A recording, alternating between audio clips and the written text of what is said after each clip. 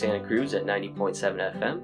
I'm your host, Ben, and I'm part of Your Future is Our Business, which is a Santa Cruz County nonprofit that helps students ages 10 to 18 explore careers by connecting them to adults through programs such as college and career expos, career panels, and other work-based learning activities.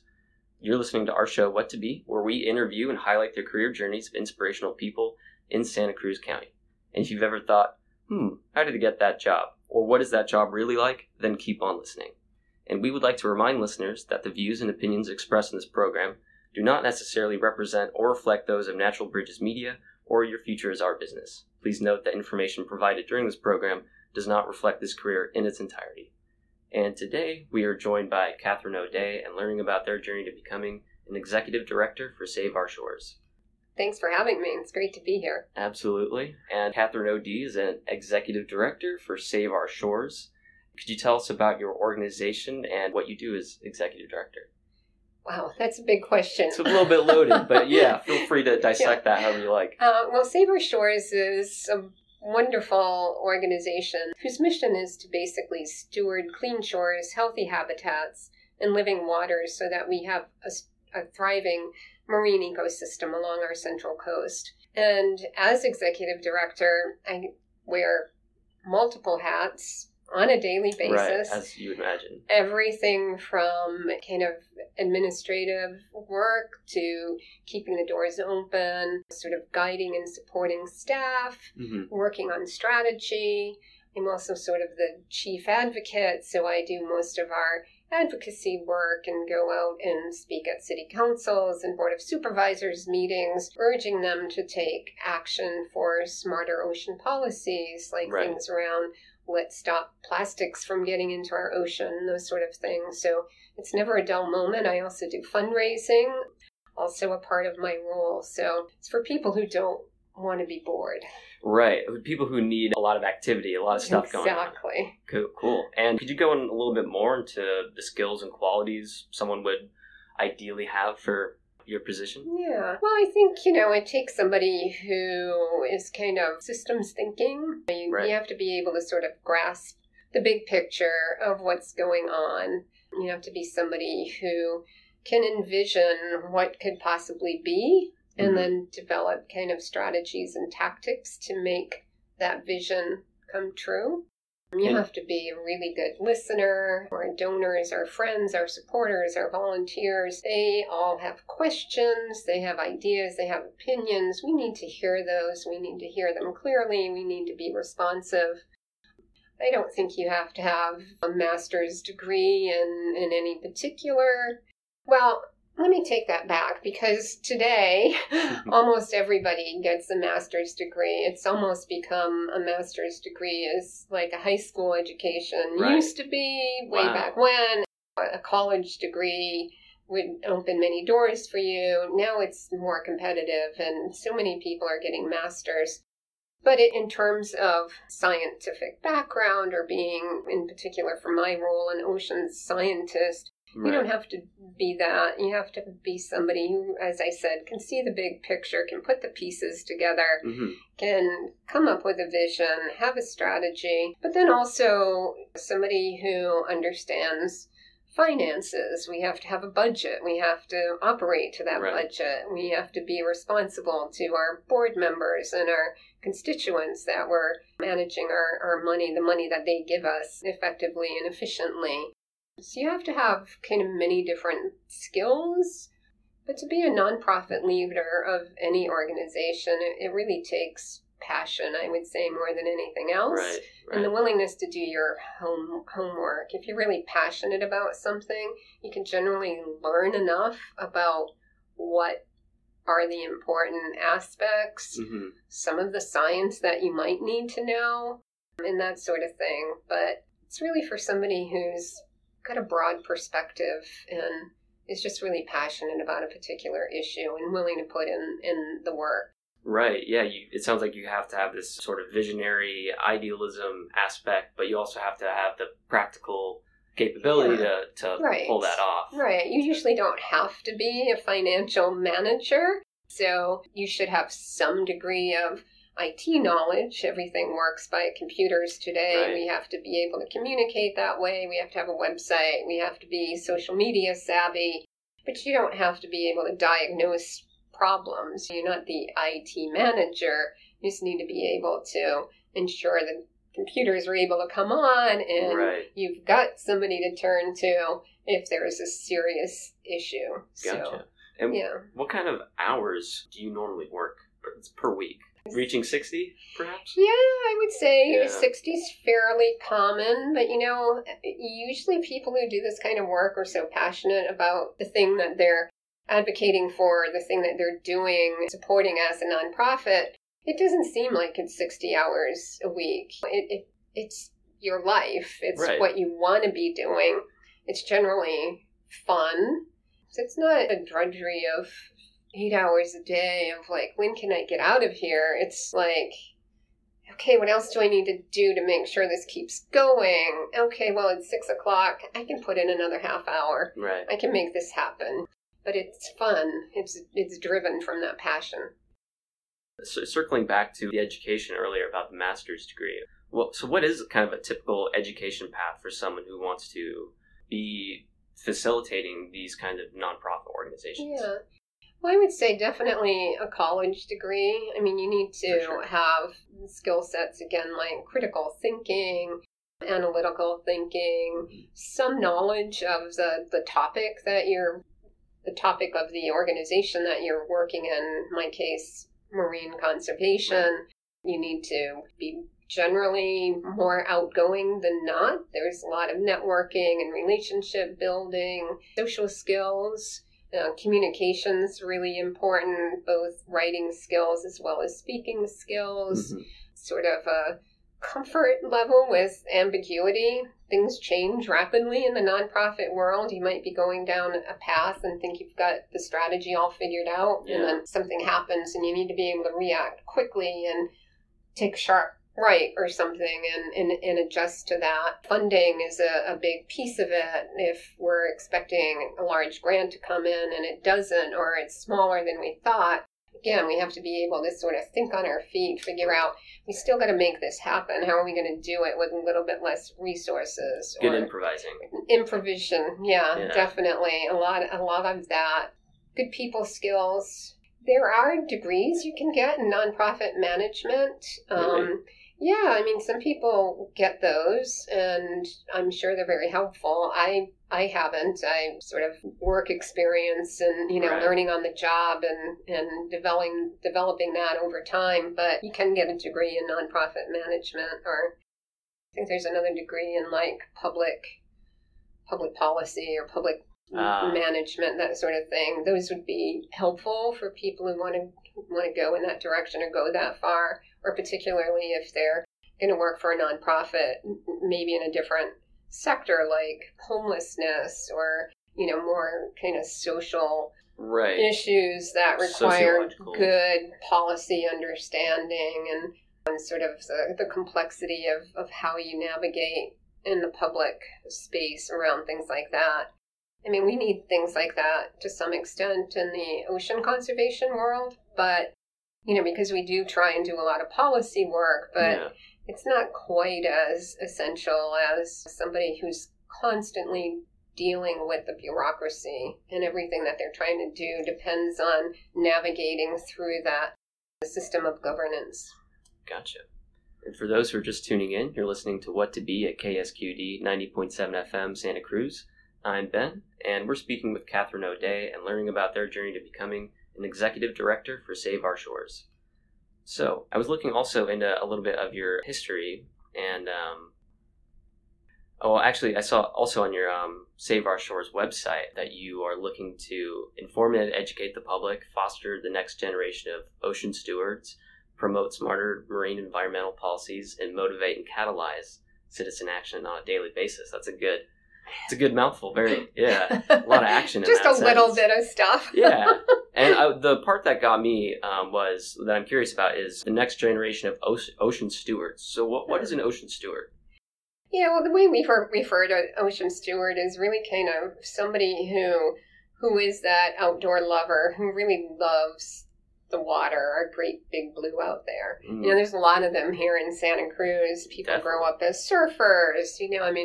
Kids are kayaking at 5 years old. 65, 70-year-olds are still boogie boarding if they can't surf anymore. So I would say caring for about that. So what we're trying to do is capture people while they're still young. Yeah. And, but there also is in this community a lot of demographics that don't have such good access to the ocean. Their parents are migrant farm workers. Maybe they live in Live Oak and they're only even a couple blocks from the ocean, but it's not sort of front and center in their family's mind. They're still trying to figure out how to get food on the table, and the kids learn English and have struggles with that. So we love to go into school and we bring in kind of an alternative science. And I don't mean alternative that it's an alternative to science. Absolutely. But kind of alternative to the traditional science programming in schools, and bring in an ocean literacy program. And we work with kids from kindergarten through high school, also sometimes into the colleges, especially our community colleges, and begin to instill in them an understanding of what is the marine ecosystem, why is the ocean important. It essentially is the life-giving resource of our planet. If we weren't a water planet, we all wouldn't be here. Help them discover the amazing wildlife who make the oceans and the coasts their home. Open their eyes, giving them something else to think about. Right. So whether they're already an ocean lover because they've grown up with a family that goes to the beach all the time, or dad was a surfer, maybe mom too, or they're more underserved population who aren't so familiar with the ocean environment. We want to just make them curious. Open a door. Help them figure out, wow, there's maybe an opportunity here. We always try to take kids out on field trips. Sometimes we do beach cleanups with them, so they see plastic on the beach. They learn, oh, that's not where plastics belong. Let's get that off of there. And maybe it helps change some behavior. But sometimes we have a group of kids where a good number of them have never been to the beach. We just let them go explore.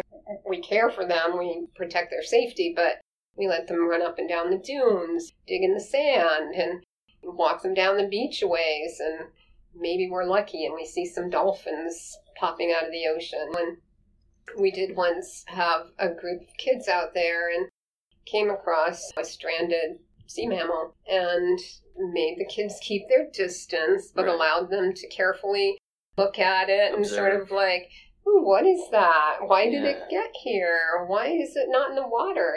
Ask those kinds of questions. And then after a little bit of that, this one student, his eyes got as big as saucers. And, we were talking about how researchers will sometimes come, and if unfortunately the animal is stranded too long and it passes on, they can use that animal for research and better understand it. And this one kid, his eyes got as big as saucers and said, "You mean I could make money researching mammals?" And we're like, yeah, absolutely. And then they get this idea, and if we continue to be able to reach out to those kids and touch them in multiple grade levels, we hope that some of them will actually go into ocean degrees, oceanography, ocean sciences, marine sciences, biology, whatever. Yeah. But as long as we're getting them to understand how important the ocean is and why we need to keep our coast clean and healthy, and why habitat is so important and the diversity of species, then we've done our job. As they grow up, they're going to have respect. They're not going to be the people who are throwing cigarette butts in the sand or leaving plastic water bottles or not caring if their chip bag flies down the beach. They're going to go run after it. Awesome. And was that something similar that happened to you, where you were kind of introduced to the ocean or to marine life in a similar way, or was that more of a familial experience? Yeah, that's an interesting question. I never really got to go on field trips to the ocean as a kid, but I've been going to the beach since I was about 2. sometimes I almost think I actually remember that. I think it's the pictures I remember seeing of myself on the beach when I'm 2. And this one in particular, my dad was about 6'2", and when I was 2, I was probably 2'2", maybe, you know. And my hand is reaching way up like this to hold his, and he's leaning down, and I'm able to jump the little waves lapping the shore, you know. And so just that experience of always spending weekends, vacations on the beach or in the water, fishing and boating and right on. Canoeing, whatever. Just, I can't live not near water. Right. Preferably the ocean. A lake suffices, but if I can't get into the water, I'm not happy. I'm not fulfilled as a person. It's very much part of my soul and my spiritual being. And is there something specific about it, you think, or is it just the whole package, the whole experience, or? It's the whole experience. You know, it's sand in my toes, it's sun on my face, it's the cool water on my skin. I mean, still, I go home after one of those extra long 10-hour days or whatever, and it's still light out and it's fairly warm. I go to the beach. I jump in, washes all the stress, whatever, away, and it's just good. And then I'm like, wow, I can do this because partly I'm helping to care for this incredible resource. But it's a very healthy give and take going on, I think, between you and the ocean. Absolutely, yeah. Yeah, awesome. And for those who are just tuning in, you're listening to What to Be at KSQD 90.7 FM Santa Cruz. I'm Ben, and we're speaking with Katherine O'dea and learning about her journey to becoming an executive director for Save Our Shores. We would like to remind listeners that the views and opinions expressed in this program do not necessarily represent or reflect those of Natural Bridges Media or Your Future is Our Business. Information provided during this program does not necessarily reflect this career in its entirety. So going on to your background, what were the steps basically that led you to where you are now with Save Our Shores? Well, I took a very kind of circuitous route to the work that I do. I mean, when I first went to college, I thought I wanted to write and illustrate children's books. So I was majoring in journalism and art. And then, you know, there was a requirement as a freshman to take philosophy. I took my first philosophy course and I fell in love. I mean, that was just opening the door to thinking, analysis, understanding me. You know, I mean, some people, I guess, do it through psychology. I actually think philosophy is more opening, you know, and then a lot of people say, oh, that's just about asking the big why. Well, yeah, it is, but it's asking all the little whys, too. You know, my husband is like, oh, you're always asking me why. Why? You know? But that's what it is. That's what it's all about, right? Yeah, totally. So, of course, my parents were like, well, what are you going to do with a philosophy degree? And I'm like, well, I don't really know, but this is really important to me. And so, of course, I thought, well, I'll pursue a master's and a doctorate, and I'll become a professor. Maybe I'll write a book. Right now, it's about figuring out who I am, and this is opening all sorts of doors. And so I went down that path, and I would say it's probably one of the best educations you could get for a job like this, because if we go back to what I said, it's about critical thinking, it's about seeing the big picture, it's about analysis. Right, multiple perspectives. Right, it's about answering why. Answering why, yeah. And what, you know, and how. So I highly recommend kind of going down that path, but I didn't get a doctorate degree. I didn't go become a philosopher spewing ideas. Academic. Right, you know. I somehow got into engineering. Interesting. Yeah, and it was through a mentor I met in that process that I discovered, well, there's all sorts of different pathways you can go with this. And I first got into corporate sustainability and working with companies to help them better understand why they can't continue doing business like they are. that, it's polluting the earth, it's killing our waters, it's on and on and on. And how can you design your products differently? How can you be more energy efficient? How can you stop using fossil fuel, et cetera, et cetera? And then through that, I was able to get a job in the nonprofit sector, and then joined one of the first organizations that was working directly with corporations. Sort of prior to the 90s, you had mostly the Greenpeaces of the world who were showing what was wrong, protesting, but then not offering the solutions. So some organizations started developing these organizations, also nonprofit, that would engage directly with companies who were being targeted by the Greenpeaces and organizations like them, and needed somewhere to turn for, we get it, we're doing something wrong, how do we fix it?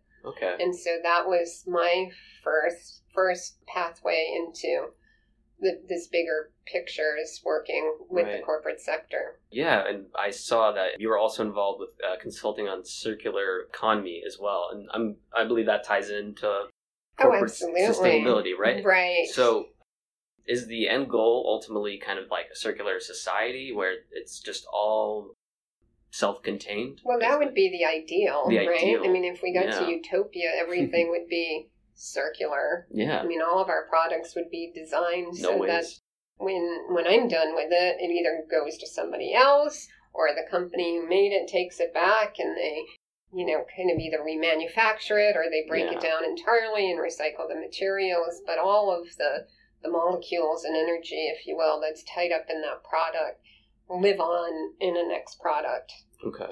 And I don't want to leave that as just a corporate thing. Mm-hmm. I mean, one of the things that I get so excited about circular economy is because it's through that we're going to keep plastics out of the ocean. It's that kind of thinking that's going to help us. I mean, it's going to take a lot more than that, but that's going to help us solve climate issues and climate change. Circular economy is huge, and it means completely changing our economic model. Right. So that capitalism as we know it today is not a circular economy.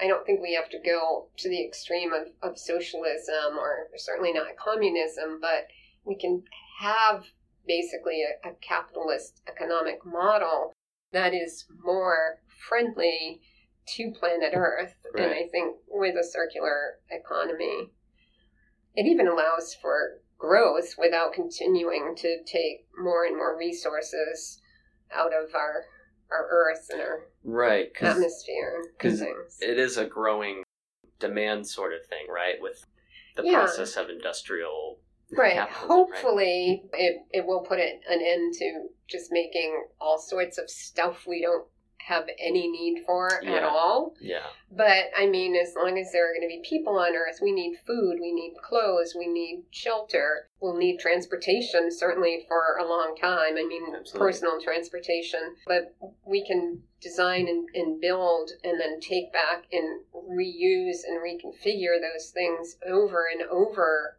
again, not continuing to deplete all the resources that the Earth is abundant with and should be, so we can continue to have a strong economy, we can continue to have some growth. It's just managed very differently, operates very differently. So going off of kind of climate change talk, as climate change seems to kind of accelerate, and even the dire consequences of it seem to grow a little bit more rapid, seem to be coming at us more quickly. What kind of changes, or how do you guys prepare for that with what you do as a nonprofit for marine conservation? Yeah. Well, a lot of people probably don't immediately think how climate change is related to an ocean conservation organization, but there is such an incredibly direct link. It seems pretty intrinsically linked. I mean, the ocean, for one, is the biggest carbon sink. So I read somewhere, and I don't know if this is scientifically proven or not, but it makes sense. I mean, the ocean takes up most of the carbon that we put into the atmosphere. Yeah. It's struggling to keep up with the amount we're putting in since industrialization, but it still is the largest carbon sink. And in fact, it has absorbed so much of that carbon. Normal temperatures, average temperatures, could be 20 degrees Celsius higher than they are today, which would be unlivable. Yeah. I mean, 20 degrees Celsius is around 60, I think, Fahrenheit. So, even here in Santa Cruz, where we have this wonderful, basically mostly 60 to 70 degree climate, we'd be at 120 to 130 degrees. I don't think we'd be surviving very well. Yeah. So our ocean is really important to our climate. Right. And then on the other hand, as it warms up, as it's absorbing all this carbon, it's acidifying, it's dying. We've got to stop that. We've got to find a way that it can still do its function, but we have to stop that amount of carbon that it has to absorb. As glaciers melt, etc., we're getting sea level rise. Yeah. And the temperatures in the water warm, and those habitats change, and the ecosystem can't support the life that it used to. So you have species dying off and new ones coming in, and there's incredible change in the ocean because of climate change. So right. We're looking at all of those things. We've recently launched a climate portal so we can keep everyone in the Santa Cruz area and all of our constituents, so even beyond. I mean, it's on the web, so it's anyone in the world can access it, but it's really geared towards our Santa Cruz Monterey community and informing them of what is climate change, but in a lay person's term. It's science-based, but we're not talking like a climate scientist were. We're telling stories, we're sharing interviews and commentaries and linking to stories and studies and stuff, and kind of something for use all the way to a scientist can get something from it. We have educational curriculum. It's pretty rich site. And then we are launching a youth initiative where, above and beyond just working in the classroom with kids and taking them out to the beach, we recognize that that's not teaching the kids the skills they'll need to engage in civil discourse. Right. So we are creating this new youth leadership movement to try and not dictate or prescribe to the kids what they should do and how they should do it, but give them a network, a way to build a network, connect to each other, connect to resources, foster their ideas, support them and encourage them. And to the extent they need some help with public speaking or letter writing or that sort of thing, we'll provide that. But it's really youth-led and supporting how youth want to lead in the world, but with a focus on our two most important resources, our climate and our ocean. Awesome. That sounds amazing. And if people are interested in checking out more of Save Our Shores or what your organization is about, where can they go? Yeah, our website is saveourshores.org. Very simple. Fantastic. Thank you so much for being on our show, Katherine. Oh, my pleasure, Ben. Thank you. I hope someone's inspired. I think so. And thank you to all our KSQD listeners for tuning in to today's career story with your host, Ben, on our show, What to Be, with today's guest, Katherine O'Dea, who is a Executive Director for Save Our Shores. And if you have any questions or would like to share your career story with us, send us an email at whattobe@ksqd.org. If you enjoyed our show, please join us again at 90.7 FM, KSQD Santa Cruz at 7 p.m. on Sundays, or stream online at ksqd.org. Thank you for listening.